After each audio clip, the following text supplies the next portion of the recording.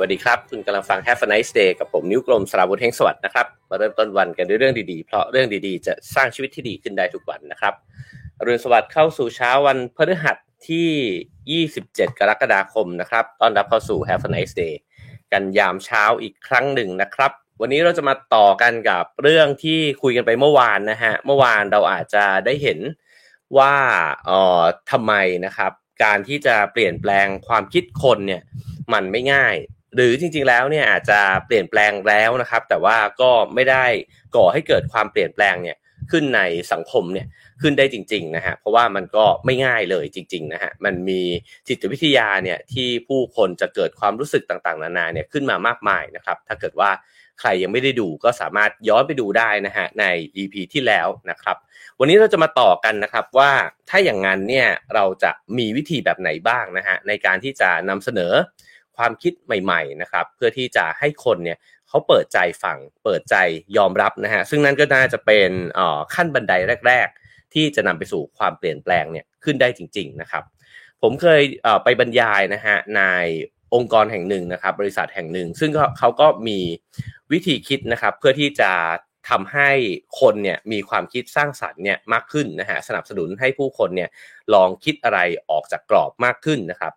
พอเสร็จจากการบรรยายเนี่ยก็จะมีช่วงถามตอบนะฮะก็มีคนยกมือขึ้นมาถามนะครับว่าเวลาเรามีความคิดใหม่ๆเนี่ยแล้วเราอยากจะเสนอกับหัวหน้าของเรานะครับหรือว่าเสนอกับทีมของเราเนี่ยทำยังไงให้พวกเขาเนี่ยฟังเพราะบางทีเนี่ยหัวหน้าก็ไม่ฟังทีมก็จะมีความรู้สึกว่าก็ทำแบบเดิมก็ดีอยู่แล้วนะฮะทำไมเราต้องไปเปลี่ยนแปลงมันนะฮะเพราะฉะนั้นเข้าใจเลยว่ามันเป็นสิ่งที่ไม่ง่ายนะฮะเพราะฉะนั้นเนี่ยไม่ว่าจะเป็นในระดับของสังคมนะครับหรือว่าระดับองค์กรหรือกระทั่งในระดับครอบครัวนะผมว่าการที่เราจะเป็นคนส่วนน้อยเนี่ยแล้วก็นำเสนอแนวความคิดนะฮะที่มันจะต้องเปลี่ยนแปลงอะไรไปบ้างหรือว่าอะไรหลายๆอย่างเนี่ยนะฮะก็ไม่ได้จะเกิดขึ้นเนี่ยได้ง่ายๆนะฮะฉะนั้นวันนี้คิดว่าจะมีประโยชน์นะครับไม่ได้มีประโยชน์เฉพาะกับคนที่อยากจะขับเคลื่อนประเด็นทางสังคมเท่านั้นแต่ว่าผมว่ามีประโยชน์กับความคิดที่น่าสนใจเนี่ยทุกๆความคิดนะครับที่จะนำเสนอกับในหลายๆระดับหลายๆสเกลนะครับก็เช่นเคยครับเข้ามาแล้วก็ฝากกดไลค์กดแชร์กด Subscribe ช่องกันไว้ได้นะครับใครยังไม่ Subscribe และดูบ่อยๆก็กดซับกันไว้ได้นะฮะแล้วก็สนับสนุนรายการของเรานะครับได้ตามเบอร์บัญชีแล้วก็ QR Code ที่ปรากฏอยู่บนหน้าจอนะครับและก็ขอบคุณสปอนเซอร์ของเรานะครับขอบคุณเท่าแก่น้อยนะฮะที่สนับสนุน Have a nice day นะครับใช้ชีวิตอย่างมีรสชาติถ้าสาหร่ายต้องเท่าแก่น้อยนะครับก็ซื้อหาเท่าแก่น้อยมากินกันนะครับแล้วก็จะประชาสัมพันธ์ไปเรื่อยๆนะฮะเพราะว่าบัตรก็จะค่อยๆออกไปทีละนิดนะฮะเหลืออีกจึ้งนึงนะฮะอยากจะให้หมดนะครับก็ใครที่ต้องการไปชมทอล์กโชว์นะฮะตอนนี้ก็เตรียมงานวันนี้จะไปนั่งคุยกันเรื่องฉากเรื่องไฟนะฮะก็จะตั้งใจทำให้ดีที่สุดนะครับก็เข้าไปซื้อกันได้นะครับที่เพจ Raw Finger นะครับแล้วก็พิมพ์คำว่า buy นะฮะจากนั้นก็จะมีข้อความเด้งเข้ามาใน inbox แล้วก็ทำตามทุกขั้นตอนในนั้นได้เลยนะครับโอเคครับผมหยิบหนังสือเล่มนี้มาชวนคุยกันต่อนะฮะศิลปะแห่งการไม่เชื่องนะครับ The Art of Insubordination นะครับผู้เขียนคือท็อดบีแคชเดนนะฮะซึ่งก็เป็นนักจิตวิทยาแล้วก็เป็นอาจารย์สอนจิตวิทยาด้วยนะครับผู้แปลคือคุณอัครวิทย์ตั้งสุวรรณเจริญนะฮะสำนักพิมพ์วีเลอร์นะครับก็สามารถซื้อหามาอ่านกันได้นะครับผมว่าเป็นหนังสือที่อ่านสนุกแล้วก็น่าสนใจเลยทีเดียวนะฮะเริ่มต้นนะครับผมหยิบเอาเนื้อหาในบทที่4ที่เขาพูดถึงเรื่องการโน้มน้าวใจนะฮะว่าเราจะโน้มน้าวใจคนเนี่ยจะต้องมีเคล็ดลับอะไรบ้างนะฮะเขาเปิดตัวมาด้วยวงดนตรีวงหนึ่งซึ่งหลายๆท่านอาจจะเป็นแฟนวงนี้นะฮะชื่อว่าฟูกาซี่นะครับฟูกาซี่เนี่ยเป็นวงพังร็อกมีสมาชิกทั้งหมด4คนนะครับบางคนผมไม่รู้จักนะฮะเพราะว่าอาจจะเกิดกันคนละยุคสมัยด้วยนะครับฟูกาซี่เนี่ยเป็นศิลปินที่มีอิทธิพลโดยตรงเนี่ยกับวงอย่าง Nirvana หรือว่าPearl Jam นะครับ Rage Against the Machine นะฮะถ้าเป็นวงพวกนี้ก็จะทันยุคผมรู้จักนะครับ Red Hot Chili Peppers นะฮะหรือว่า Blink 182เนี่ยนะครับ Foo Fighters นะฮะ Billie Eilish นะครับซึ่งจริงๆชื่อที่กล่าวมานี่ก็เป็นศิลปินดังทั้งนั้นนะครับแต่เขาบอกว่าศิลปินเหล่านี้เนี่ยล้วนแล้วจะเป็นแฟนตัวยงของฟูกาซี่ซึ่งประวัติศาสตร์แวดวงดนตรี เนี่ยอาจจะแตกต่างไปมากเลยก็ได้นะครับถ้าเกิดว่าไม่มีวงฟูกาซี่เนี่ยเกิดขึ้นเพราะฉะนั้นเนี่ยโอ้โหเขาส่งผลอิทธิพลเนี่ยมากมายนะฮะทำไมมันถึงเป็นแบบนั้นนะฮะเขาก็บอกว่าวงฟูกาซี่เนี่ยทำเพลงผสมผสานสารพัดแนวเพลงนะฮะมีตั้งแต่เรกเก้พังแจ๊สนะฮะแล้วเขาก็แต่งตั้งตัวเองเนี่ยให้เป็นช่องทางในการปลดปล่อยความสับสนความเดือดดาลนะฮะและความวิตกกังวลจากการเป็นปรปักษ์กับความคงเส้นคงวาอันไร้สาระของวัฒนธรรมแห่งการคล้อยตามคนส่วนใหญ่โอ้โหภาษาราวกับบทกวีนะฮะผมว่าเอาง่ายๆคือว่าเป็นคนขบถนะครับแล้วก็ตั้งคำถามนะฮะกับไอ้เจ้าระบบระเบียบอะไรทั้งหลายนะครับแล้วก็ถ้าเกิดว่ามันมีความสับสนโอลหม่านเนี่ยก็มาระบายไปด้วยกันกับบทเพลงของพวกเขานะฮะสิ่งที่ทำให้ฟูกาซี่แตกต่างจากศิลปินดังทั้งหลายอย่างเช่น The Beatles นะฮะหรือว่า Led Zeppelin U2 ทั้งหลายเนี่ยเขาบอกว่าฟูกาซี่เนี่ยไม่ได้มองว่าเขาเนี่ย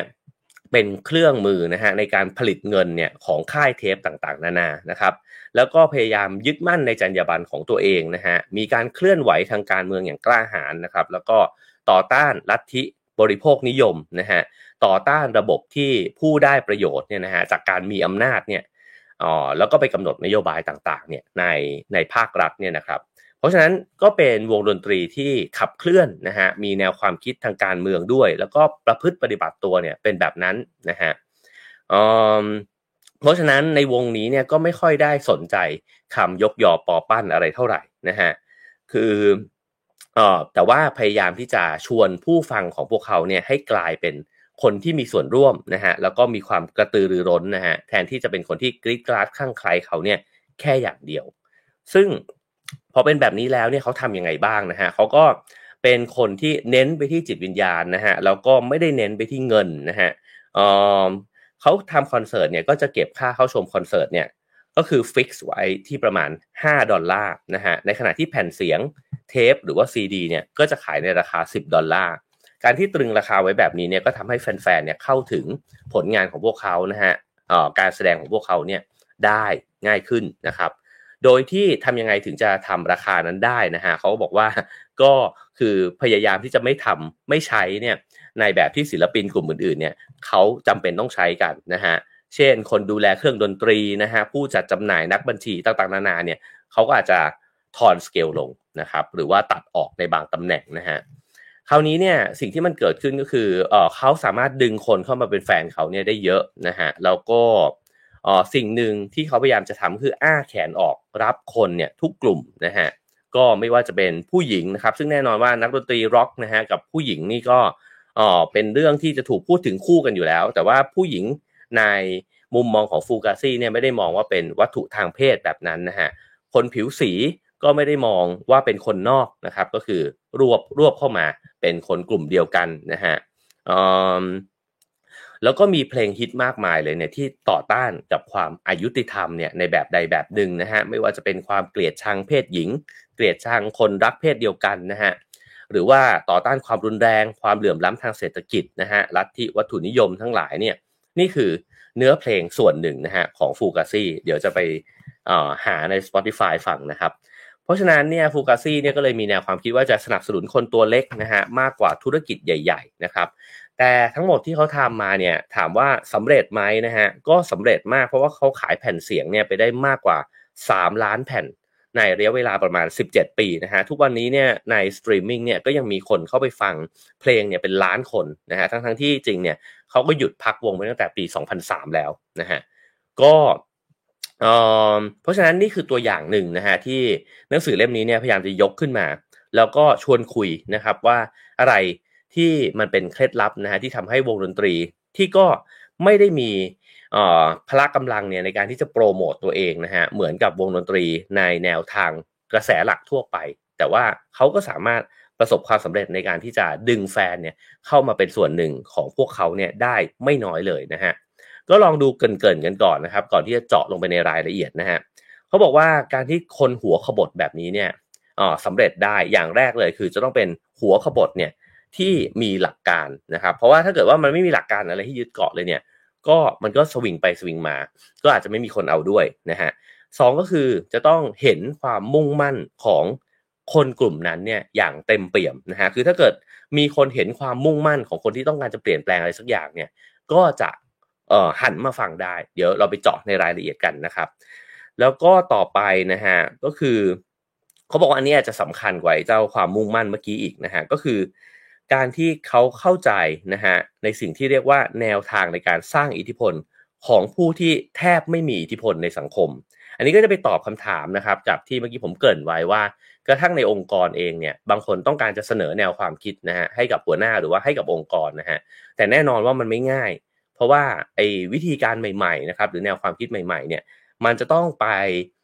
ปรับเปลี่ยนระบบเดิมๆเนี่ยโอ้โหตั้งเยอะแยะนะครับเพราะฉะนั้นเนี่ยคนเสนอมันไม่มีอิทธิพลเลยนะครับจะทำยังไงล่ะที่จะสร้างอิทธิพลขึ้นมาได้นะฮะเพราะฉะนั้นเนี่ยมันต้องอาศัยเทคนิควิธีในการโน้มน้าวให้คนส่วนใหญ่มาเชื่อตัวเองหรือค่อยๆเก็บเล็กผสมน้อยใช่ไหมฮะค่อยๆสร้างทีมสร้างกลุ่มของตัวเองเนี่ยขึ้นมานะครับเพราะฉะนั้นเนี่ย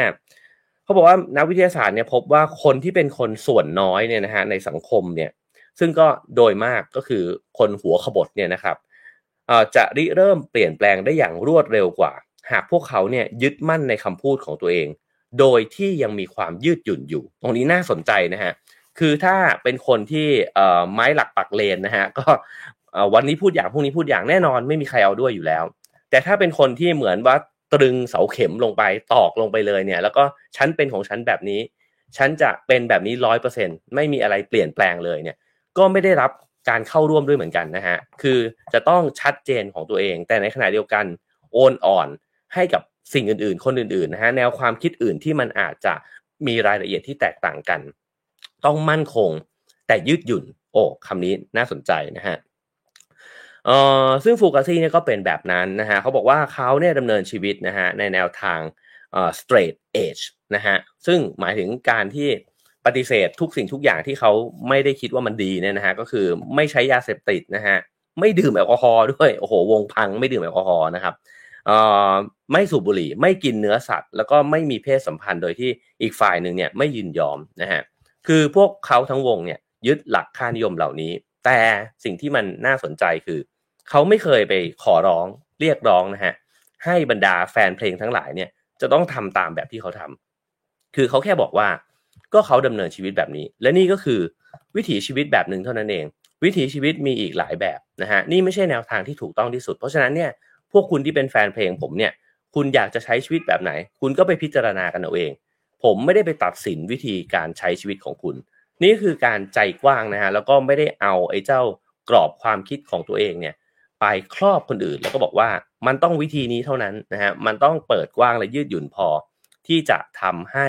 คนที่เขาอยากจะเข้าร่วมเนี่ยเขาก็มีอิสระเสรีภาพที่เขาจะได้คิดอย่างอื่นด้วยนะฮะฉะนั้นเนี่ยในหนังสือเล่มนี้ก็พูดถึงอันหนึ่งคำหนึ่งที่บอกว่าบางคนเนี่ยที่อยากจะเป็นนักเปลี่ยนแปลงเนี่ยอาจจะถูกมองว่าเป็นนักเทศที่ชอบสั่งสอนคนอื่นนะครับเพราะฉะนั้นเนี่ยถ้าเกิดว่าคนเนี่ยเริ่มรู้สึกแบบนั้นเมื่อไหร่ก็จะมีคนจำนวนมากเลยที่ไม่เอาด้วยเพราะไม่มีใครที่อยากจะถูกตัดสินพิพากษาตลอดเวลาแล้วก็ถูกมีเหมือนมีครูเพิ่มมาในชีวิตนะฮะที่ต้องมาคอยสั่งสอนจำจี้จำชัยแล้วก็บอกว่าเนี่ยคุณต้องเชื่อผมแบบนี้มันถึงถูกที่สุดนะฮะถ้าคุณเชื่ออย่างอื่นเนี่ยคุณโง่หรือว่าคุณผิดอย่างเงี้ยนะฮะไอ้วิธีการน้ำเสียงในลักษณะแบบนี้เนี่ยก็จะกันคนจำนวนมากเนี่ยออกไปนะครับเพราะฉะนั้นการมั่นคงในตัวเองแต่เปิดกว้างให้กับคนอื่นยืดหยุ่นนะฮะกับสิ่งอื่นๆเนี่ยเป็นปัจจัยสำคัญอันหนึ่งที่จะได้แนวร่วมเนี่ยเพิ่มมากขึ้นนะครับคราวนี้เรามาเจาะกันไปนะฮะใน5หลักการที่หนังสือเล่มนี้บอกแล้วก็ที่ผมตั้งชื่อไว้นะครับว่ามันจะมีวิธีการเนี่ยอะไรบ้างนะฮะหลักการที่1ฮะเขาบอกว่าถ้าจะทำสำเร็จเนี่ยคนที่เป็นหัวขบถเนี่ยจะต้องเป็นคนในฮะคือเวลาที่มีใครสักคนขบถขึ้นมาโป้งหนึ่งเนี่ยนะฮะในกลุ่มคนสักกลุ่มหนึ่งเนี่ยแน่นอนความรู้สึกแรกเลยคนจะรู้สึกว่าไอ้พวกนี้เป็นคนนอกเพราะว่าเราอยู่ด้วยกันมาใช่ไหมฮะคิดคล้ายๆกันอยู่ๆมันมีคนเสนออะไรสักอย่างหนึ่งโป้งขึ้นมาแล้วก็แบบเอ้ยผมเสนออีกแบบหนึ่งดีกว่าแล้วไอ้นี่เป็นใครหันควับกันไปทั้งกลุ่มใช่ไหมฮะแล้วก็แน่นอนมันจะต้องถูกกีดกันถูกปฏิเสธเนี่ยก่อนแน่นอนนะฮะและนี่เป็นสิ่งที่ผมว่าขบถทั้งหลายเนี่ยคนเสนอแนวความคิดใหม่ทั้งหลายเนี่ยก็จะเป็นแบบนั้นนะฮะสิ่งที่มันน่าสนใจคือผมแอบคิดเองนะฮะว่าในช่วงเวลาแรกๆเนี่ยชาวขบถเนี่ย ก็จะรู้สึกดีด้วยฮะที่ตัวเองเป็นคนนอกนะเพราะจริงๆผมว่าผมเรียนแล้วก็ทำงานเนี่ยมาในแขนงวิชาและก็วิชาชีพเนี่ยนะครับที่ก็ชื่นชมคนนอกนะฮะเพราะว่าอย่างคณะสถาปัตย์เนี่ยถ้าใครคิดอะไรที่มันแปลกๆเนี่ยเราก็จะยกย่องนะฮะหรือในวงการโฆษณาเนี่ยยิ่งคุณคิดของใหม่ของแปลกมาได้มากเท่าไหร่เนี่ยเราก็รู้สึกว่าไอ้ครีเอทีฟคนนี้เก่งดีนะครับเพราะฉะนั้นเราจะมีความภูมิใจกับความเป็นคนนอกนะฮะแต่ในบรรดาไอ้คนนอกด้วยกันเนี่ยก็ชื่นชมกันนะฮะแต่เราไม่ค่อยรู้สึกหรอกครับว่าคนที่เขาคิดอีกแบบนึงเนี่ยเขาอาจจะเกลียดเราอยู่ก็ได้นะเขาอาจจะรู้สึกว่าไอ้พวกนี้เป็นอะไรฉะนั้นเนี่ยตรงนี้เนี่ยมันเป็นประเด็นที่น่าสนใจนะครับก็เลยพูดถึงเรื่องการทดลองหนึ่งนะครับคือในปี1990เนี่ยตอนนั้นเนี่ยเรื่องของการที่คนรักเพศเดียวกันเนี่ยนะครับหรือว่าเพศหลากหลายเนี่ยมันในสหรัฐอเมริกาเนี่ยมันก็ยังไม่ได้กระเตื้องขึ้นสักเท่าไหร่นะฮะการสมรสกันอย่างถูกกฎหมายนี่คือเป็นเรื่องที่ไกลเกินเอื้อมเลยนะฮะแล้วก็ตอนนั้นเนี่ยเขาก็รัฐบาลเนี่ยก็พยายามที่จะใช้นโยบายที่บอกว่า don't ask don't tell นะฮะก็คือไม่ต้องบอกว่าคุณเนี่ยมีรสนิยมในการรักเพศไหนนะฮะแล้วก็คุณก็สามารถรับราชการทหารเนี่ยได้ตราบเท่าที่คุณไม่เปิดเผยอัตลักษณ์ทางเพศของตัวเองเนี่ยออกมานะครับฉะนั้นมันก็เท่ากับว่าถ้าเกิดว่ารู้ว่าเป็นเพศไหนเนี่ยคุณก็อาจจะไม่มีโอกาสเพศใดเพศหนึ่งเนี่ยนะฮะไม่มีโอกาสได้รับราชการทหารแบบนั้นนะครับทีนี้มันก็จะมีความคิดเห็นที่แตกต่างกันนะครับแล้วก็ทีมนักวิจัยเนี่ยก็ขอให้นักศึกษาเนี่ยผู้ที่สนับสนุนสิทธิของคนรักเพศเดียวกันนะฮะไปอ่านบทความหนึ่งซึ่งมันคือบทความที่เขียนเรื่องเหตุการณ์ต่อต้านคนรักเพศเดียวกันในกองทัพก็คือกองทัพต่อต้านไม่รับนะฮะว่าง่ายๆก็ไม่รับคนที่รักเพศเดียวกันเนี่ยแหละนะครับแต่นักศึกษาเนี่ยถูกแบ่งกลุ่มออกนะครับแล้วก็จะได้รับการบอกว่าใครเป็นคนที่เขียนบทความนี้นะฮะกลุ่มแรกเนี่ยได้รับการบอกว่าเป็นสมาคมนักศึกษาของมหาวิทยาลัยนั้นแหละนะฮะก็คือมหาวิทยาลัยแอริโซนาเนี่ยเป็นคนที่เขียนบทความนี้ขึ้นมาในขณะที่กลุ่มที่2นะฮะก็ได้รับการบอกว่าเนี่ยคนที่เขียนเนี่ยคือหน่วยงานเล็กๆนะฮะที่หัวรุนแรงแล้วก็มีแนวความคิดแบบอนุรักษ์นิยมในมหาวิทยาลัยแอริโซนาเหมือนกันนะฮะกลุ่มแรกก็คือบอกว่าตัวสมาคมนักศึกษาเขียนนะฮะอันที่2ก็คือมีแปะป้ายว่าอนุรักษ์นิยมเขียนแล้วก็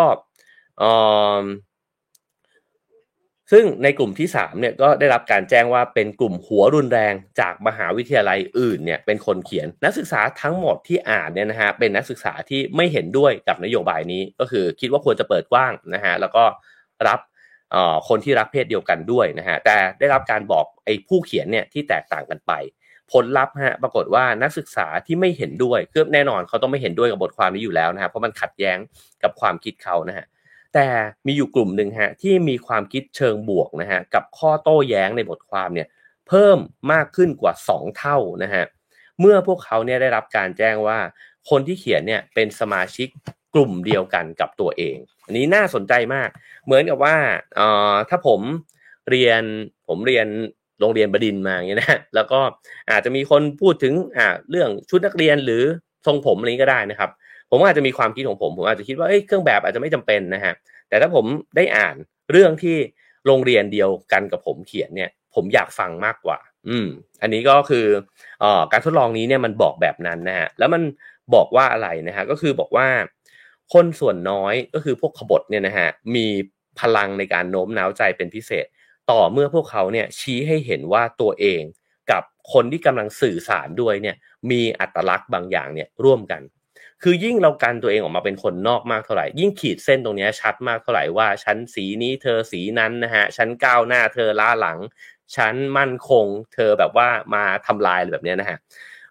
ไอ้เส้นแบ่งเหล่านี้ยิ่งทำให้ไม่ฟังกันนะครับแล้วก็เลยไม่น่าแปลกใจนะครับที่เมื่อมันเกิดปรากฏการณ์ของความคิดเห็นที่แตกต่างเนี่ยโดยมากเนี่ยมันไม่ได้นำไปสู่การโน้มน้าวกันมันนำไปสู่การเอาชนะกันหรือว่าด่ากันเนี่ย มากกว่านะฮะเพราะฉะนั้น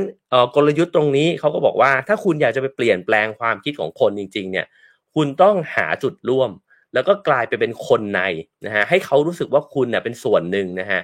ของกลุ่มนั้นเนี่ยให้ได้นะฮะแล้วเขาจะค่อยๆอยากฟังคุณเนี่ยเพิ่มมากขึ้นนะครับบอกว่าเมื่อบางคนในกลุ่ม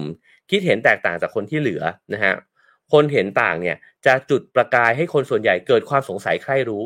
คือตรงนี้น่าสนใจเพราะว่าถ้าเกิดว่าเราเป็นคนที่เติบโตมาด้วยกันนะฮะคิดเห็นคล้ายๆกันแต่มันดันมีเพื่อนเราคนหนึ่งฮะที่คบหากันมาตั้งนานเนี่ยมันบอกว่าเฮ้ยแต่กูไปได้ยินข้อมูลใหม่มาอีกอย่างนึงว่ะมันเป็นแบบนี้เราจะหันควับไปฟังมันทันทีเพราะว่ามันก็โตมาเหมือนเรานี่หว่าเรียนมาเหมือนเราทำไมมันเริ่มคิดอีกแบบนึงนะฮะซึ่งมันจะแตกต่างกันมากกับการที่ใครก็ไม่รู้มาพูดเราก็ไม่ได้อยากฟังอยู่แล้วนะฮะเพราะฉะนั้นเนี่ยเขาบอกว่าการที่มีคนแบบนี้เนี่ยปรากฏขึ้นในกลุ่มเนี่ยมันสำคัญ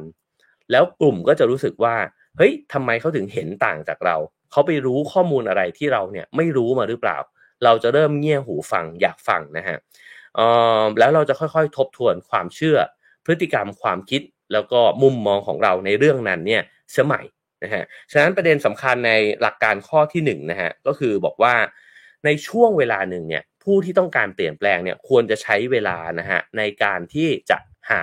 จุดร่วมกันบางอย่างและทำให้คนที่เราต้องการจะโน้มน้าวเขาเนี่ยเชื่อว่าเราไม่ได้แตกต่างกันขนาดนั้นจริงๆแล้วเราก็เป็นคนกลุ่มเดียวกันเนี่ยแหละแต่ผมมีความเชื่อใหม่เนี่ยมาเสนอมีความคิดใหม่มาเสนอนะครับ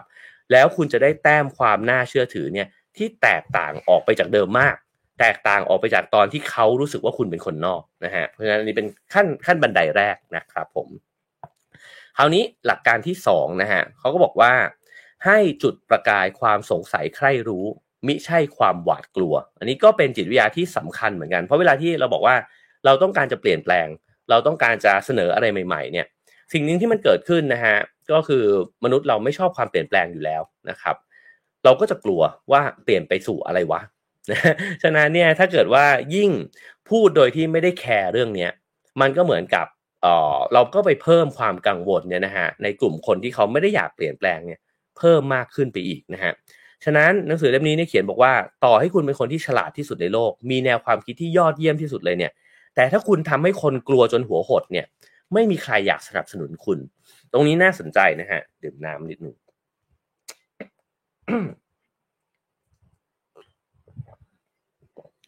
มันหมายความว่าต่อให้สิ่งที่เสนอเนี่ยเป็นสิ่งที่มีข้อมูลหลักฐานที่ดีด้วยเป็นข้อเสนอที่น่าสนใจด้วยนะฮะหรือกระทั่งเป็นความจริงด้วยเนี่ยก็มีคนที่จะไม่เอาด้วยกับคุณเนี่ยเยอะมากถ้ามันไปสะกิดต่อมกลัวให้เกิดขึ้นในใจเขานะฮะในนี้ยกตัวอย่างในปี1847นะครับก็คือดร.อิกนาส แซมเมลไวส์นะฮะเป็นคนที่ค้นพบเชื้อโรคคือเป็นคนที่สังเกตเห็นแหละว่าเชื้อโรคเนี่ยมันมีผลนะฮะในการที่ทำให้คนเนี่ยป่วยนะครับแต่ในกรณีนี้เนี่ยก็คือในยุคสมัยนั้นเนี่ยคนยังเชื่อว่าการที่เราเป็นโรคภัยไข้เจ็บต่างๆนานาเนี่ยเกิดจากความไม่สมดุลกันของปริมาณของเหลวทั้งหลายในตัวเองนะฮะก็คือเลือดเสมหะน้ำดีดำแล้วก็น้ำดีเหลืองเนี่ยนะครับซึ่งก็เป็นชื่อรู้จักกันในนามของเหลวทั้ง4นะฮะหรือว่า four humors เนี่ยนะฮะซึ่งดร. เซมเมอร์ไวส์เนี่ยเขาก็ดูแลในเรื่องโรงพยาบาลที่ในฝ่ายหญิงตั้งครรภ์เนี่ยนะครับก็สังเกตว่ามันมีตึกหนึ่งเนี่ยที่มีผู้หญิงท้องเนี่ยที่เสียชีวิตนะฮะมากกว่าอีกตึกหนึ่งเขาก็เลยไปชันสูตรศพดูนะครับแล้วก็พบว่ามันมีอนุภาคเล็กๆเนี่ยของไอ้เจ้าสิ่งมีชีวิตขนาดเล็กก็คือเชื้อโรคเนี่ยนะฮะเป็นตัวการในการที่ทำให้ผู้หญิงท้องเนี่ยติดเชื้อแล้วก็ต้องเสียชีวิตลงนะครับเขาก็เลยตั้งสมมุติฐานแล้วก็บอกว่ามันน่าจะเป็นไอ้เจ้านี่แหละที่ทำให้เกิดโรคขึ้นตอนนั้นคนไม่รู้จักเชื้อโรคนะฮะสิ่งที่ด็อกเตอร์คนนี้ทำเขาบอกว่าคุณหมอทั้งหลายเนี่ยช่วยกันล้างมือเนี่ยด้วยคลอรีนก่อนนะครับก่อนที่จะไปทำคลอดปรากฏว่าพอหลังจากทดลองล้างมือก่อนทำคลอดนะฮะก็อัตราการเสียชีวิตของผู้หญิงท้องทั้งหลายเนี่ยก็ลดลงหวบห้าบเลยจนกระทั่งเกือบจะเป็น0นะฮะแต่สิ่งที่มันเหลือเชื่อมากคือไม่มีใครเนี่ยยอมรับฟังเรื่องนี้เลยคือแม้ว่ามันจะเห็นผลลัพธ์แบบนั้นนะฮะแต่ว่าคนจำนวนมากก็ไม่ได้เชื่อว่ามันเกิดเนี่ยขึ้นจากเชื้อโรคนะครับแล้วก็การกำหนดให้การล้างมือเนี่ยมันเป็นข้อปฏิบัติขั้นพื้นฐานของบรรดาหมอทั้งหลายเนี่ยต้องใช้เวลาผ่านไป100 ปีนะฮะถึงจะได้รับการยอมรับนั่นนานมากเลยถามว่าทำไมนะครับเขาบอกว่าเพราะว่าตัวคุณหมอคนนี้เองเนี่ย แซม ไวส์เนี่ยเขาไม่ได้พยายามจะเชื่อมโยงการค้นพบของตัวเองเนี่ยเข้ากับทฤษฎีเดิมนะฮะคือเขาตัดชับเลยแล้วก็ไม่แคร์ว่าของเดิมเนี่ยคนเขาเชื่ออะไรกันอยู่แต่เหมือนโยนก้อนใหม่เนี่ยโป้งเข้าไปเลยแล้วก็บอกว่าเฮ้ยมันเกิดขึ้นจากอันนี้แหละนะฮะในนี้เนี่ยก็เหมือนพยายามจะบอกว่าถ้าเกิดว่าพยายามที่จะเข้าใจความคิดเดิมสักหน่อยนึงนะฮะแล้วก็ลองค่อยๆเสนอความคิดใหม่เนี่ยจะได้รับการรับฟังมากกว่าแต่ตัวเขาเนี่ยใช้วิธีการโจมตีแนวความคิดเก่านะฮะแล้วก็บรรดาแพทย์ทั้งหลายก็เลยต่อต้านปัดป้องนะฮะแล้วก็ปัดไอ้เจ้าข้อเสนอของเขาเนี่ยให้มันตกไปก็บรรดาคุณหมอทั้งหลายก็เลยไม่ได้บอกว่าเฮ้ยจริงๆเราต้องมาล้างมือกันเพราะว่ามันมีเชื้อโรคแบบที่แซม ไวส์เนี่ยบอกไว้นะครับซึ่ง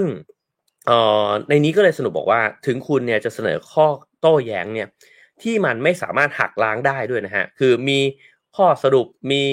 ข้อมูลนะฮะมีการทดลองมาแล้วเนี่ยด้วยซ้ำนะครับแต่ถ้าคนในกลุ่มที่คุณเนี่ยไปเสนอเนี่ยเขามองว่าคุณกำลังคุกคามเขานะครับหรือว่าไปยิ่งทำให้เขาเนี่ยยึดติดกับสิ่งที่เขาเชื่อแล้วสิ่งที่เขาเนี่ยมีอิทธิพลอยู่นะฮะเขาก็จะยิ่งต่อต้านแนวความคิดนั้นเนี่ยมากขึ้นไปอีกนะครับแล้วก็ในนี้ก็มีการบอกนะครับบอกว่าโดยทั่วไปแล้วเนี่ยคุณจะมีอำนาจโน้มน้าวใจผู้อื่นน้อยลงเมื่อคุณทำให้พวกเขาหวาดกลัวอับอายรู้สึกผิดมากกว่าที่จะประหลาดใจหรือว่าสงสัยใครรู้อันนี้ก็เป็นจิตวิทยาที่น่าสนใจคือจริงๆผมคิดว่าเวลาเราดำเนินชีวิตไปเนี่ยนะฮะหรือว่าเวลาเราจะเสนอความคิดอะไรมันก็แล้วแต่เรานะครับคือถ้าอยากจะนำเสนอด้วยท่าทีที่ใช้คำแรงสักหน่อยนะครับดึงความสนใจของผู้คนผมว่าก็เป็นทางเลือกของแต่ละคนนะฮะแต่ทางในหนังสือเล่มนี้เนี่ยเขาคิดถึงผลลัพธ์อะครับเขาคิดว่าทำยังไงล่ะไอ้เจ้าความคิดนี้เนี่ยมันจะแพร่ออกไปได้กว้างขึ้นมันจะดึงคนเข้ามามีส่วนร่วมเป็นแนวร่วมเนี่ยได้มากขึ้นนะฮะเพราะฉะนั้นวิธีการที่ไปด่าเขาให้เขาอับอายนะครับให้เขาดูโง่นะฮะไปสร้างความหวาดกลัวด้วยข้อเสนอที่มันอาจจะทำให้เขารู้สึกว่าเอ๊ะแล้วต่อไปมันจะเป็นยังไงนะฮะมันก็อาจจะกีดกันแนวร่วมเนี่ยออกไปมากกว่านะครับหลักการที่3นะฮะอันนี้ผมว่ายากมากเลยนะ ก็คือแสดงให้เห็นฮะถึงความเป็นกลางของตัวเองความเป็นกลางในที่นี้หมายถึงอะไรนะฮะเขาบอกว่าจริงๆแล้วคนทั่วๆไปเนี่ยสมมุติว่าเราเห็นว่าสุดขั้วมันมีซ้ายกับขวาใช่ไหมครับไอ้คนตรงกลางๆเนี่ยมันมีเยอะมากส่วนจะกลางมากกลางน้อยก็ว่ากันไปนะฮะกลางซ้ายกลางขวาก็อีกเรื่องนึงแต่ว่าคนที่มีพลังในการโน้มน้าวใจคนจำนวนมากซึ่งอยู่กลางๆเนี่ยนะฮะก็คือคนที่เป็นที่ดูกลางๆเนี่ยแหละ เพราะว่าไอ้คนกลางๆอ่ะจะไม่เชื่อคนที่ขวาสุดซ้ายสุดอยู่แล้วนะฮะเพราะว่าเห็นว่ามันสุดมากๆเขาก็รู้แล้วนะฮะอ้าปากขึ้นมาก็โอเคเดาได้ด้วยซ้ำว่าจะพูดว่าอะไรนะครับเพราะฉะนั้นเนี่ยไอ้คนที่มีอิทธิพลเนี่ยในการที่จะสร้างความเปลี่ยนแปลงเนี่ยบางทีก็เป็นคนที่อยู่กลางๆนี่แหละนะฮะมีงานวิจัยนะฮะที่บอกว่าให้ผู้เข้าร่วมการทดลองเนี่ยสวมบทบาทเป็นเจ้าหน้าที่ฝ่ายคัดเลือกนักศึกษานะครับก็คือเหมือนกับว่าให้เหมือนกับเราคัดเลือกพนักงานเข้าบริษัทแบบนี้นะฮะเข้าเลือกนักศึกษาเข้ามาเรียนเนี่ย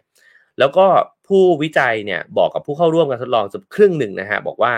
ให้ตัดสินใจว่าจะรับหรือไม่รับผู้ที่สมัครเข้ามาเนี่ยอย่างเป็นกลางโดยที่อาศัยข้อมูลนะฮะที่นักศึกษาเนี่ยระบุมาเท่านั้นนะครับใช้ข้อมูลในขณะที่อีกครึ่งหนึ่งเนี่ยเขาบอกว่าให้คุณเนี่ยอาศัยความเห็นส่วนตัวได้เลยเพราะว่าคุณเอาข้อมูลนั้นเนี่ยไปตีความเอานะฮะตามที่คุณต้องการจะตีความสมมุติว่าคนนี้เนี่ยมีเกรดเฉลี่ย 4.00 มานะฮะส่งมาปุ๊บถ้าเราดูข้อมูลมันก็คือจบแล้ว 4.00 นะฮะแต่ถ้าเราตีความเราอาจจะบอกว่า 4.00 มันอาจจะเป็นคนที่ไม่ค่อยทำกิจกรรมหรือเปล่าวะเข้ามามันก็อาจจะเป็นนักศึกษาที่อาจจะอยู่ในกล่องหรือเปล่าอันนี้ก็คือการตีความแบบหนึ่งเนี่ยนะฮะคราวนี้จากนั้นเนี่ยพอได้ไอ้เจ้าสิ่งเนี่ยเขาบอกว่าให้แยกกันไปทำเพื่อที่จะหลีกเลี่ยงอาการแบบพวกมากลากไปคือเวลาที่มันอยู่ในห้องเดียวกันมันต้องดิสคัสกันหรือว่ามันยกมือแล้วมันเห็นคนอื่นยกมือเนี่ยมันไปกระทบกับการตัดสินใจของแต่ละคนใช่ไหมฮะก็แยกกันไปทำแล้วก็แยกกันตัดสินใจทีนี้พอตัดสินใจมาแล้ว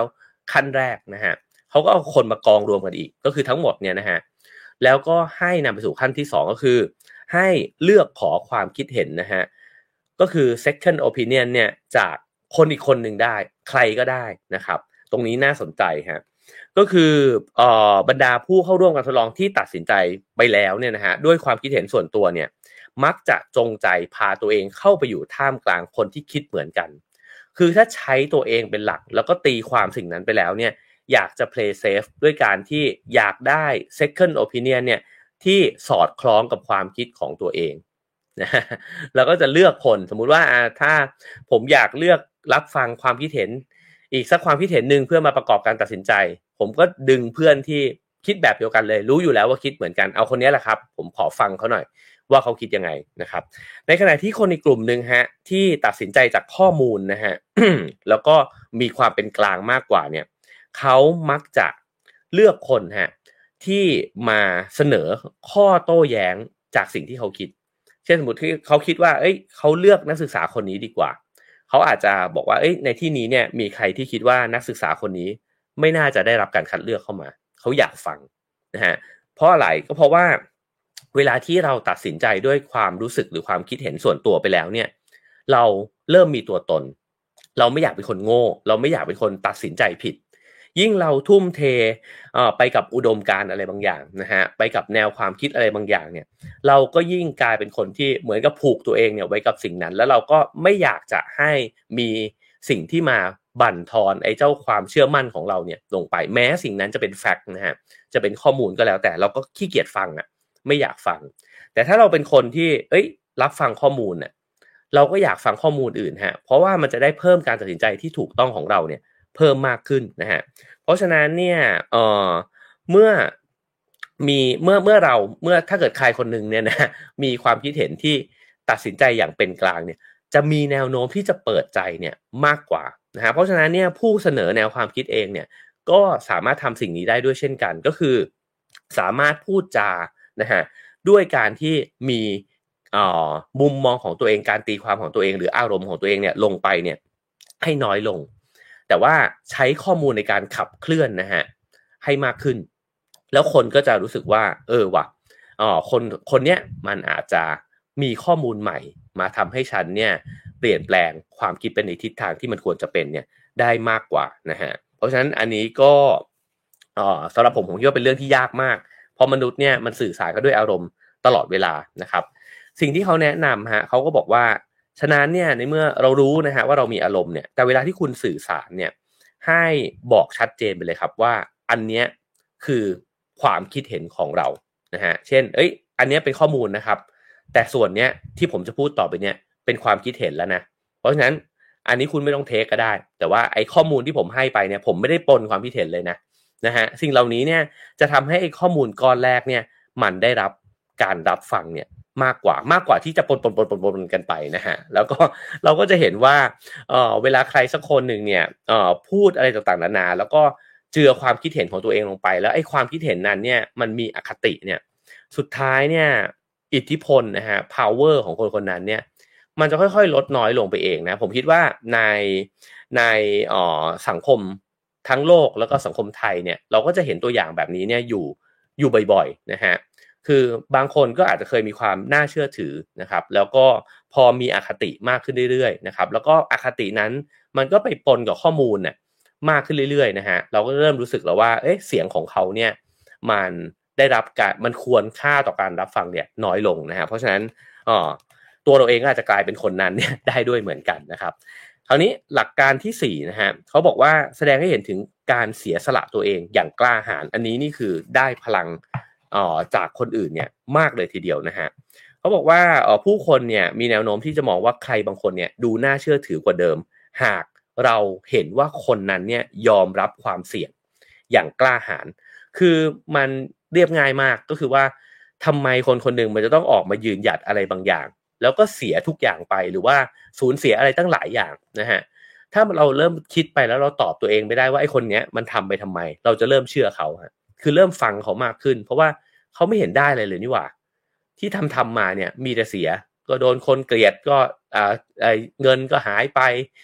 ชื่อเสียงต่างๆนาก็เป็นในทางที่ไม่ดีโดนด่าโดนอะไรเงี้ยนะฮะเราก็เริ่มคิดว่าหรือมันจริงวะหรือมันตั้งใจจริงๆวะที่อยากจะมาเปลี่ยนแปลง สิ่งต่างๆไปในทิศทางที่ดีอะไรเงี้ยนะครับอันนี้ก็เป็นสิ่งหนึ่งที่เขาบอกว่าจะทำให้เห็นได้นะครับเช่นในการพิจารณาคดีอาญาเนี่ยนะฮะลูกขุนส่วนน้อยเนี่ยที่อาจจะจริงๆเนี่ยการที่จะเถียงกับลูกขุนส่วนใหญ่เนี่ยก็เป็นเรื่องที่ทำได้ยากนะครับแล้วก็เขาก็จะมีอิทธิพลน้อยกว่าเพราะว่าเขาเป็นคนกลุ่มเล็กกว่าเนี่ยแต่เมื่อตัวเขาเองเนี่ยถูกแดกดันนะฮะจากลูกขุนกลุ่มใหญ่กว่าหรือคนที่อาจจะเป็นผู้ใหญ่กว่าเนี่ยนะฮะมันกลับทำให้พอเริ่มถูกแดกดันถูกเหยียดหยามเนี่ยมันกลับทำให้คนที่กลางๆเนี่ยหันไปสนใจนะครับว่าเอ๊ะตกลงแล้วเนี่ยเขามีเรื่องอะไรอยากจะโต้แย้งอยากจะบอกหรือเปล่านะครับซึ่งในนี้ก็บอกว่าถ้าลูกขุนที่เป็นเสียงส่วนใหญ่เนี่ยเสนอมุมมองที่ยิ่งไร้ความน่าเชื่อถือมากขึ้นเท่าไหร่ลูกขุนส่วนน้อยเนี่ยที่ถูกกระทำเนี่ยนะหรือว่าอยู่ในตำแหน่งที่ด้อยกว่าเนี่ยก็จะมีพลังในการโน้มน้าวใจเนี่ยมากขึ้นเรื่อยๆพูดง่ายๆว่าถ้าเกิดว่ามันมี2ฝ่ายที่เป็นฝั่งที่มีแนวความคิดแบบเดิมนะครับกับกลุ่มคนที่อยากเสนอแนวความคิดที่แตกต่างไปหรือกลุ่มหนึ่งเนี่ยมีอำนาจมากกว่ากลุ่มหนึ่งมีอำนาจน้อยกว่านะฮะแล้วกลุ่มที่อำนาจน้อยเนี่ยมีความคนทั่วๆไปมีความรู้สึกว่าเขาถูกกระทำนะครับแล้วไอ้เจ้าคนที่มีอำนาจมากกว่าเนี่ยมีเหตุมีผลน้อยลงไปอีกนะฮะก็จะยิ่งทำให้ไอ้เจ้าคนกลุ่มน้อยเนี่ยได้รับความสนใจเนี่ยเพิ่มมากขึ้นเท่านั้นนะครับคำเตือนฮะมีคำเตือนเขาบอกว่าคนส่วนใหญ่เนี่ยจะไม่สนใจว่าคนเห็นต่างเนี่ยจะต้องใช้ความพยายามในการรวบรวมความกล้ามากแค่ไหนนะฮะหากพวกเขาเนี่ยมองเห็นว่าคนเห็นต่างเนี่ยเป็นคนเฮงซวยที่เอาแต่ต่อต้านนะฮะดังนั้นหนังสือเล่มนี้เตือนนะฮะบอกว่าจงอย่าเป็นคนที่เอาแต่ต่อต้านคือการต่อต้านเนี่ยตอนแรกมันอาจจะได้รับการรับฟังแต่ถ้ามีใครสักคนหนึ่งเนี่ยต้านมันทุกอย่างเลยคือไม่มีอะไรเลยที่ยอมรับได้ของอีกฝ่ายหนึ่งนะฮะคนนี้จะเริ่มได้รับการรับฟังน้อยลงด้วยคือทุกอย่างที่อีกฝ่ายหนึ่งทำผิดหมดเลยนะครับก็คนก็เริ่มรู้สึกว่าคุณก็เริ่มมีความไม่เป็นกลางคุณก็มีอคติส่วนตัวนะฮะแล้วก็เสียงของคนนั้นก็จะเบาลงเรื่อยๆเนี่ยด้วยเช่นกันนะครับเขาบอกว่าถ้าคนส่วนใหญ่เนี่ยมีประเด็นที่ดีนะฮะคุณในฐานะที่เป็นคนเห็นต่างก็ควรจะเห็นด้วยกับพวกเขาด้วยนะฮะคือเขามีอะไรดีเนี่ยก็ต้องยอมรับเขาด้วยเหมือนกันว่าเขาก็ทำสิ่งที่มันเป็นสิ่งที่ดีด้วยเหมือนกันเขามีแนวความคิดที่ถูกต้องอยู่แล้วก็ต้องชมเขาบ้างต้องยอมรับเขาด้วยว่าจริงนะมันไม่ใช่ว่าโอ้โหพอคุณอยู่อีกฝั่งนึงกับผมเนี่ยคุณไม่มีอะไรดีเลยนะฮะซึ่งพอมันไม่มีอะไรดีเลยแบบนั้นเนี่ยเขาบอกว่าแต้มความน่าเชื่อถือของไอ้เจ้าคนที่มีอคติเนี่ยแหละก็จะลดน้อยลงนะฮะเพราะฉะนั้นเนี่ยผมว่ามันกลับไปที่ข้อแรกก็คือว่าถ้าเรามีการชื่นชมอีกฝั่งนึงเนี่ยตามจริงนะฮะไม่ได้แบบว่าปากหวานหรือว่าพยายามที่จะเลียอะไรแบบนี้นะฮะก็มันกลับได้รับการยอมรับหรือว่าความสนใจเนี่ยมากกว่านะฮะก็คือเริ่มมีความรู้สึกเป็นพวกเดียวกันเนี่ยมากกว่าที่จะไปขีดเส้นแบ่งเนี่ยให้มันชัดขึ้นเรื่อยๆนะครับคราวนี้ในนี้ก็บอกว่านักวิจัยยังพบอีกนะฮะว่าคนที่เป็นขบถเนี่ยนะฮะหรือแหวกขนบสังคมเนี่ยแล้วได้รับความเสียหายทางการเงินอย่างชัดเจนเนี่ยมีแนวโน้มว่าคนเนี่ยจะหันไปฟังเขามากขึ้นฮะอันนี้ก็แปลกดีนะฮะเพราะว่ามันชัดเจนมากครับว่าเขากำลังเสียสละอะไรบางอย่างอยู่คือเขาไม่ได้ประโยชน์อะไรเลยนี่หว่าฉะนั้นฟังมาซะหน่อยวะนะครับในทางกลับกันนะฮะถ้าผู้คนเห็นว่าไอ้เจ้าคนที่ขับเคลื่อนแนวความคิดใหม่อยู่เนี่ยมีผลประโยชน์ทับซ้อนเขาจะเลิกฟังหรือว่าจะฟังน้อยลงนะครับเพราะฉะนั้นเรื่องของผลประโยชน์ก็เป็นเรื่องที่แสดงความจริงใจในการขับเคลื่อนอะไรบางอย่างเนี่ยอยู่ด้วยเช่นกันนะฮะเพราะฉะนั้นเนี่ยถ้ายิ่งมันเพียวมากเท่าไหร่มันบริสุทธิ์มากเท่าไหร่เนี่ยก็จะยิ่งมีพลังในการที่ชวนคนเนี่ยมาอยู่หรือมาอยู่เป็นพวกเดียวกันนะฮะหรือว่าโน้มน้าวเขาเนี่ยได้มากกว่านะครับเพราะฉะนั้นในฐานะที่ถ้าเกิดว่าเราเป็นคนที่เสนอแนวความคิดใหม่นะครับเราควรจะเน้นย้ำถึงการเสียสละของตัวเองเนี่ยอย่างพอประมาณ ก็คืออย่างพอประมาณบอกได้ว่าโอ้ผมเนี่ยตั้งใจมากๆนะแล้วนี่ผมก็ทุ่มเทมาผมก็ไม่ได้อะไรอย่างเงี้ยนะฮะแต่อย่าพูดเยอะเพราะบอกว่ายิ่งพูดเยอะไปขับเน้นตรงนี้เยอะเนี่ยว่าผมเสียสละเนี่ยมันจะส่งผลตรงกันข้ามคือคนจะไม่ฟังคุณนะเพราะว่าทำไมมาพูดถึงตัวเองอวยตัวเองเยอะขนาดนั้นนะครับแล้วก็แสดงความไม่มั่นคงทางจิตใจเนี่ยออกมาด้วยฮะเวลาที่แสดงความคิดเห็นผมชอบอันนี้มากเลยนะฮะ คือบอกว่าให้พูดออกมาดังๆเลยว่าผมก็รู้สึกไม่สบายใจเหมือนกันที่จะต้องมาพูดในประเด็นนี้นะฮะเพราะจริงๆแล้วเนี่ยเรื่องนี้มันก็เป็นเรื่องที่เปราะบางมันก็เป็นเรื่องที่อาจจะสร้างความขัดแย้งอาจจะเป็นเรื่องที่สร้างความเข้าใจผิดอาจจะทำให้คนหลายคนเกลียดผมก็ได้อะไรเงี้ยนะฮะแต่ว่าผมคิดว่ามันจำเป็นต้องพูดนะครับอะไรเงี้ยนะครับคือการที่แสดงให้เห็นถึงสภาพจิตใจตัวเองอย่างแท้จริงอะว่าจริงๆก็กลัวนะเว้ยจริงๆก็ไม่ได้กล้าหาญขนาดนั้นเนี่ยกลับได้รับความเห็นใจนะฮะแล้วก็ทำให้คนเห็นประเด็นจริงๆว่าเฮ้ยมันอาจจะสำคัญว่ะเพราะเขาก็รู้นี่ว่าพูดไปเนี่ยมันส่งผลร้ายตั้งเยอะแยะแต่เขาเลือกที่จะพูดงั้นเราอยากจะลองฟังเขาสักหน่อยว่ามันสำคัญอะไรนะฮะแต่ถ้าเกิดว่ามุมมองของคุณเนี่ยได้รับการยอมรับก็อย่าได้โอ้อวดหรือว่าแสดงท่าดีอกดีใจเพราะว่าสิ่งนั้นแหละจะตอกย้ำความเสียสละของคุณอย่างแท้จริงนะฮะคือบางทีมันก็จะมีจังหวะใช่ไหมครับที่เริ่มที่จะพลิกเกมได้นะแล้วก็มีคนอาจจะหันมาสนใจแนวความคิดใหม่เนี่ยมากขึ้นนะฮะแต่ถ้าเกิดว่าเราส่งเสียงดังนะฮะด้วยความภูมิอกภูมิใจจนกระทั่งกลายไปสู่ดีกรีที่เรียกว่าโอ้อวดเนี่ยหนังสือเล่มนี้ก็บอกว่ามันก็จะสูญเสียพลังเนี่ยในการขับเคลื่อนเนี่ยไปด้วยเหมือนกันเพราะฉะนั้นความจริงใจนะฮะแล้วก็การแสดงสิ่งที่ตัวเองเป็นออกมาอย่างแท้จริงนะฮะไม่ว่าจะเป็นความกลัวความกังวลนะฮะกับส่งผลดีนะครับผมว่ามันเพิ่มความใกล้ชิดกันในความเป็นมนุษย์เนี่ยเพิ่มมากขึ้นยังเหลืออีก1ข้อนะครับผม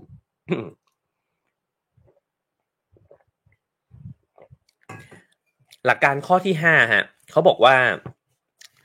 มันจะต้องมีความคงเส้นคงวาอย่างยืดหยุ่นนะฮะก็คือว่าถ้าเกิดว่าใครคนนึงเนี่ยหรือใครสักกลุ่มนึงนะฮะพยายามที่จะขับเคลื่อนอะไรบางอย่างเนี่ยแล้วเห็น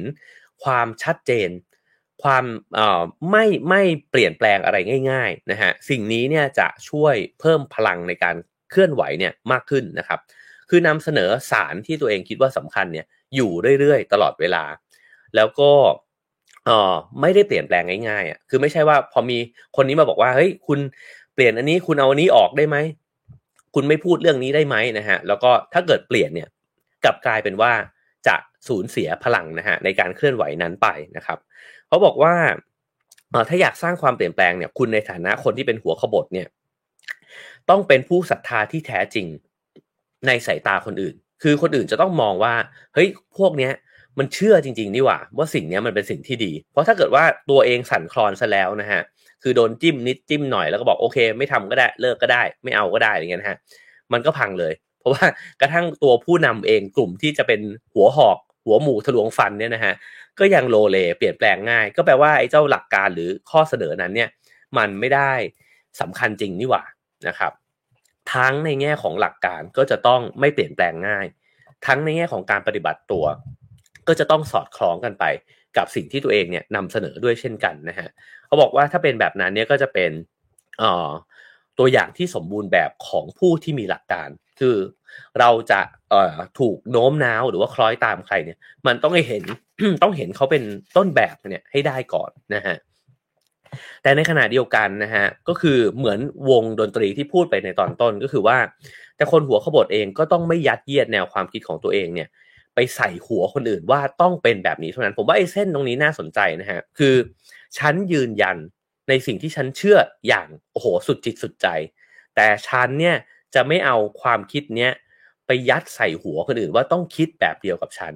หรือไม่เอามันเนี่ยไปเป็นอุปกรณ์ในการที่จะไปแปะป้ายคนอื่นว่าถ้าไม่คิดแบบนี้เนี่ยคุณโง่นะตรงนี้เป็นความแตกต่างนะครับก็คือใช้พลังจากตัวเองดึงความมีส่วนร่วมแทนที่จะไปบังคับนะฮะเพราะฉะนั้นตรงนี้เนี่ยเขาก็ย้ำนะครับบอกว่าเมื่อไหร่ก็ตามที่คุณเนี่ยนำเสนอแนวความคิดแล้วทำให้คนรู้สึกหวาดกลัวเขาก็จะไม่สนับสนุนนะฮะฉะนั้นทางออกก็คือว่าคงเส้นคงวาอย่างยืดหยุ่นนั่นเองนะฮะคราวนี้มาถึงข้อสรุปนะฮะเขาบอกว่าเวลาที่ขับเคลื่อนอะไรสักอย่างนะฮะถ้าเกิดว่ามันมีความสั่นคลอนนะฮะหรือว่าการขาดความเชื่อมั่นแม้เพียงนิดเดียวเนี่ยก็จะทำให้คุณเนี่ยสูญเสียความน่าเชื่อถือไปนะครับแต่การยอมอ่อนข้อในบางรายละเอียดนะฮะที่จะทำให้เราเห็นว่าให้คนอื่นเนี่ยเห็นว่าเฮ้ยไอ้คนพวกเนี้ยหรือคนกลุ่มเนี้ยไอ้คนเนี้ยนะฮะก็ยอมรับความเห็นของคนอื่นเหมือนกันนี่หว่ามันไม่ได้แบบว่าเอาความเห็นตัวเองเนี่ยปักหลักไว้ แล้วก็ต้องเป็นแบบนี้เท่านั้นนะการยอมรับความคิดเห็นของคนอื่นบ้างเนี่ยกลับทำให้คนอื่นเปิดใจรับฟังเราฮะคือเช่นเวลาถ้าเกิดว่าอยู่ในห้องประชุมใช่ไหมครับเราอาจจะเถียงกันระหว่างแนวความคิด2แบบนะฮะถ้าเรายืนยันเลยว่าไอ้ที่เพื่อนมันเถียงมาเนี่ยมันใช้ไม่ได้หมดเลยกับอีกแบบนึงคือที่เขาเถียงมาผมว่าตรงนี้ดีนะอันเนี้ยเราน่าจะมาทำซึ่งมันอาจจะเอามาผสมกับของผมได้นะวิธีการที่เราเปิดใจแบบนี้ก่อนเนี่ยมันกลับทำให้คนอื่นๆเนี่ยเปิดใจรับฟังเราเนี่ยเพิ่มมากขึ้นนะครับเพราะฉะนั้นมันคือการเชื่อมปฏิสัมพันธ์กันระหว่างความคิดเห็นที่แตกต่างกันแล้วมันก็จะได้ไปโกยเอากองตรงกลางเนี่ยมาอยู่ร่วมกับเราเนี่ยเพิ่มมากขึ้นด้วยนะครับเพราะฉะนั้นมาถึงข้อสรุปนะฮะจากที่เล่ามาทั้งหมดนะครับก็บอกว่าวิธีการที่เขานำเสนอมานะฮะอันที่1ก็คือแสดงตัวว่าเราเนี่ยเป็นสมาชิกกลุ่มเดียวกันกับพวกเขาเราไม่ได้แตกต่างกันนะฮะแล้วทำตัวเป็นคนในเขาจะได้ฟังเรานะฮะอันที่2ก็คือจุดประกายความสงสัยใคร่รู้ไม่ใช่ความหวาดกลัวนะฮะ3ก็คือว่าจากนั้นเนี่ยก็สื่อความเชื่อของเรานะฮะด้วยความจริง หมายถึงว่าใช้ข้อมูลที่เป็นกลางนะครับในการที่จะสื่อสารกับคนเพราะมันทำให้เห็นว่านี่คือการสื่อสารอย่างที่ไม่มีอคติหรือถ้ามีอคติก็บอกไปตรงๆครับว่านี่อาจจะเป็นอคติของผมนะแต่ไอ้ข้อมูลชุดเมื่อกี้ไม่อคตินะครับอันต่อไปนะฮะก็คือกระตุ้นให้พวกเขาเนี่ยเกิดความประทับใจ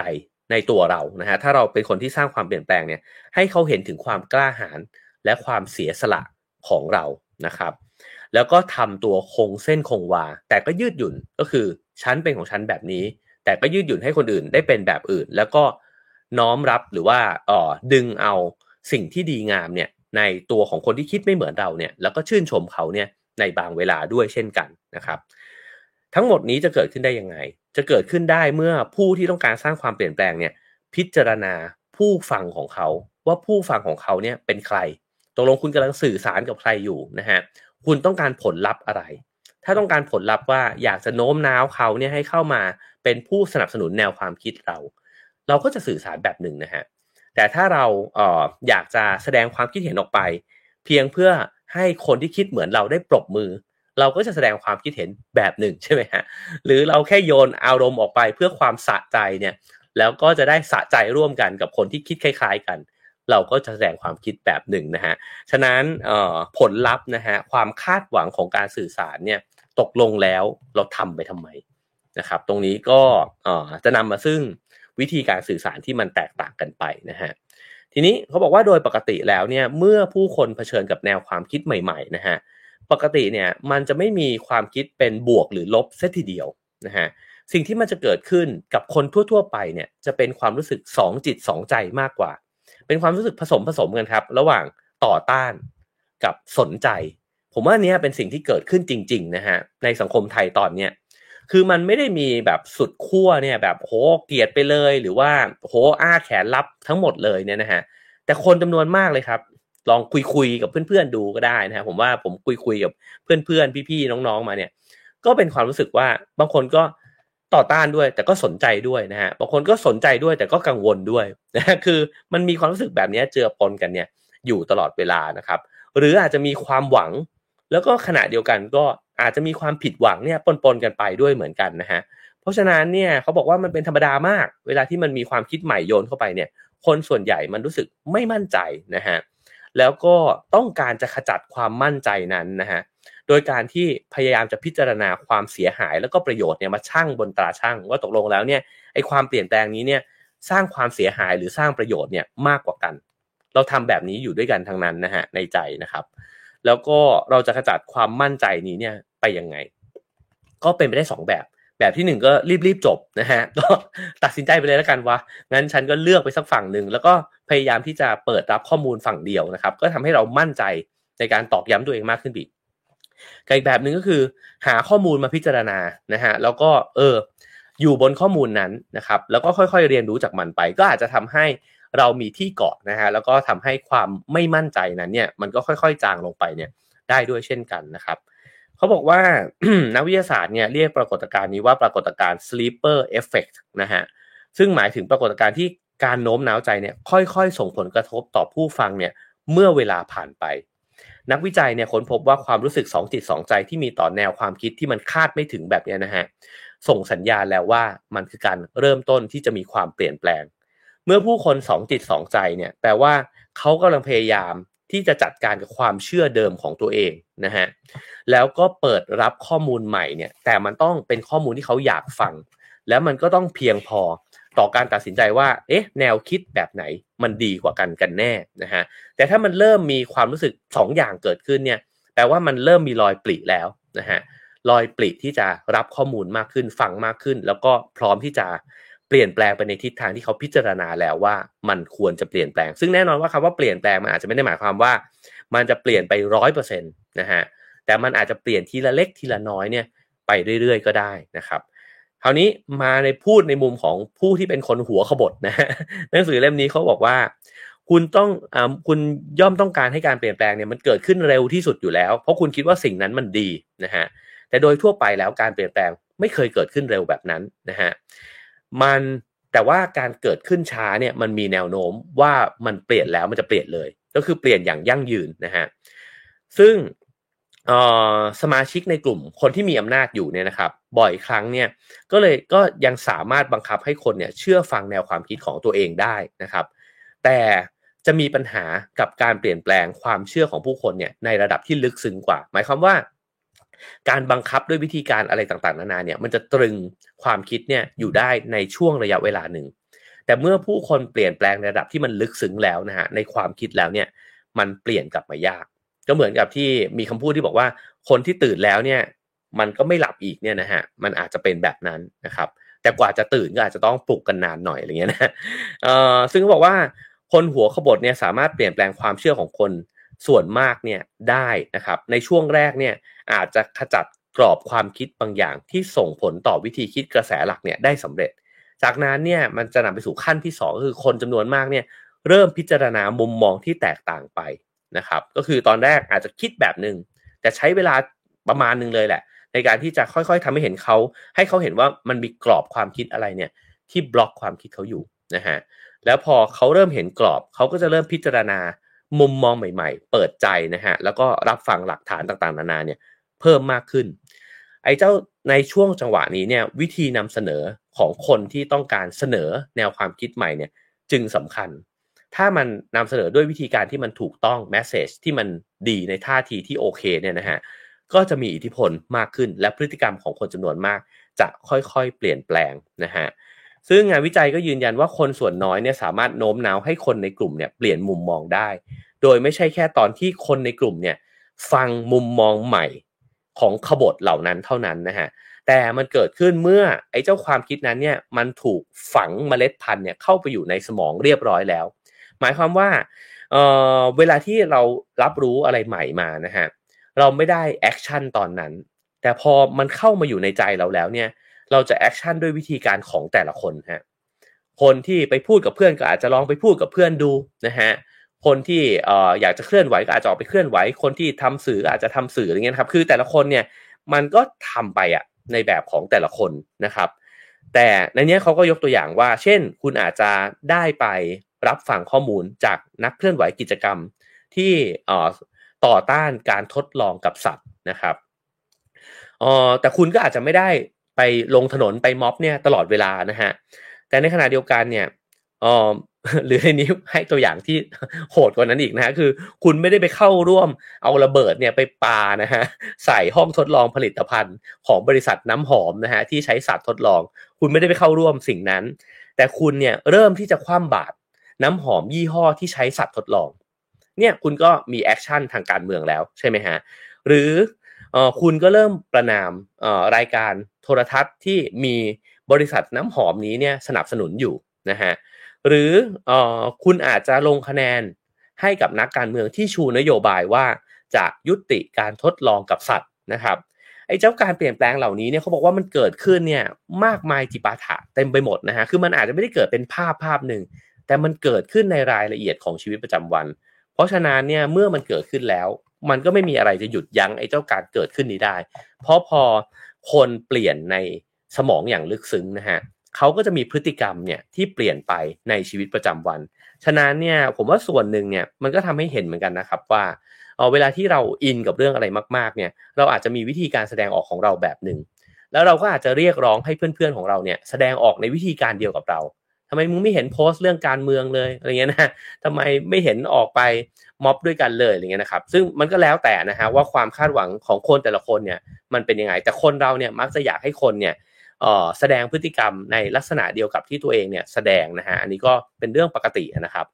แต่ถ้าเกิดว่าเราเห็นว่าภาพมันกว้างไปกว่านั้นเนี่ยและแต่ละคนเนี่ยมันมีวิธีการแสดงออกในความเปลี่ยนแปลงของตัวเองเนี่ยที่มันต่างออกไปเราอาจจะไว้วางใจนะฮะในความเปลี่ยนแปลงนี้เนี่ยเพิ่มมากขึ้นก็ได้แล้วอนุญาตให้คนเนี่ยได้แสดงนะฮะในแบบที่เขาถนัดหรือว่าในแบบที่เขาเหมาะสมกับตัวเขาแล้วความเปลี่ยนแปลงมันก็จะค่อยๆเกิดขึ้นในหลายรูปแบบนะครับเพราะฉะนั้นคำให้กำลังใจสุดท้ายนะฮะของหนังสือเล่มนี้บอกว่าในฐานะที่คุณเนี่ยเป็นคนหัวขบถนะฮะคุณต้องเข้มแข็งอยู่เสมออย่าได้คาดหวังว่าตัวเองจะเป็นที่รักที่ชื่นชอบเพราะเวลาที่คุณขบถขึ้นมามีคนเกลียดคุณเป็นร้อยเป็นพันอยู่แล้วนะฮะฉะนั้นถ้าคุณจะคาดหวังว่าคุณเสนอแนวความคิดใหม่แล้วจะมีคนรักคุณเนี่ยผิดแล้วนะฮะเตรียมใจไว้เลยว่าคุณโดนเกลียดแน่นอนจากใครสักคนหรือสักกลุ่มหรือสักหลายๆกลุ่ม แล้วก็ทำใจไว้ว่ามันเป็นการต่อสู้ระยะยาวนะครับจงมุ่งมั่น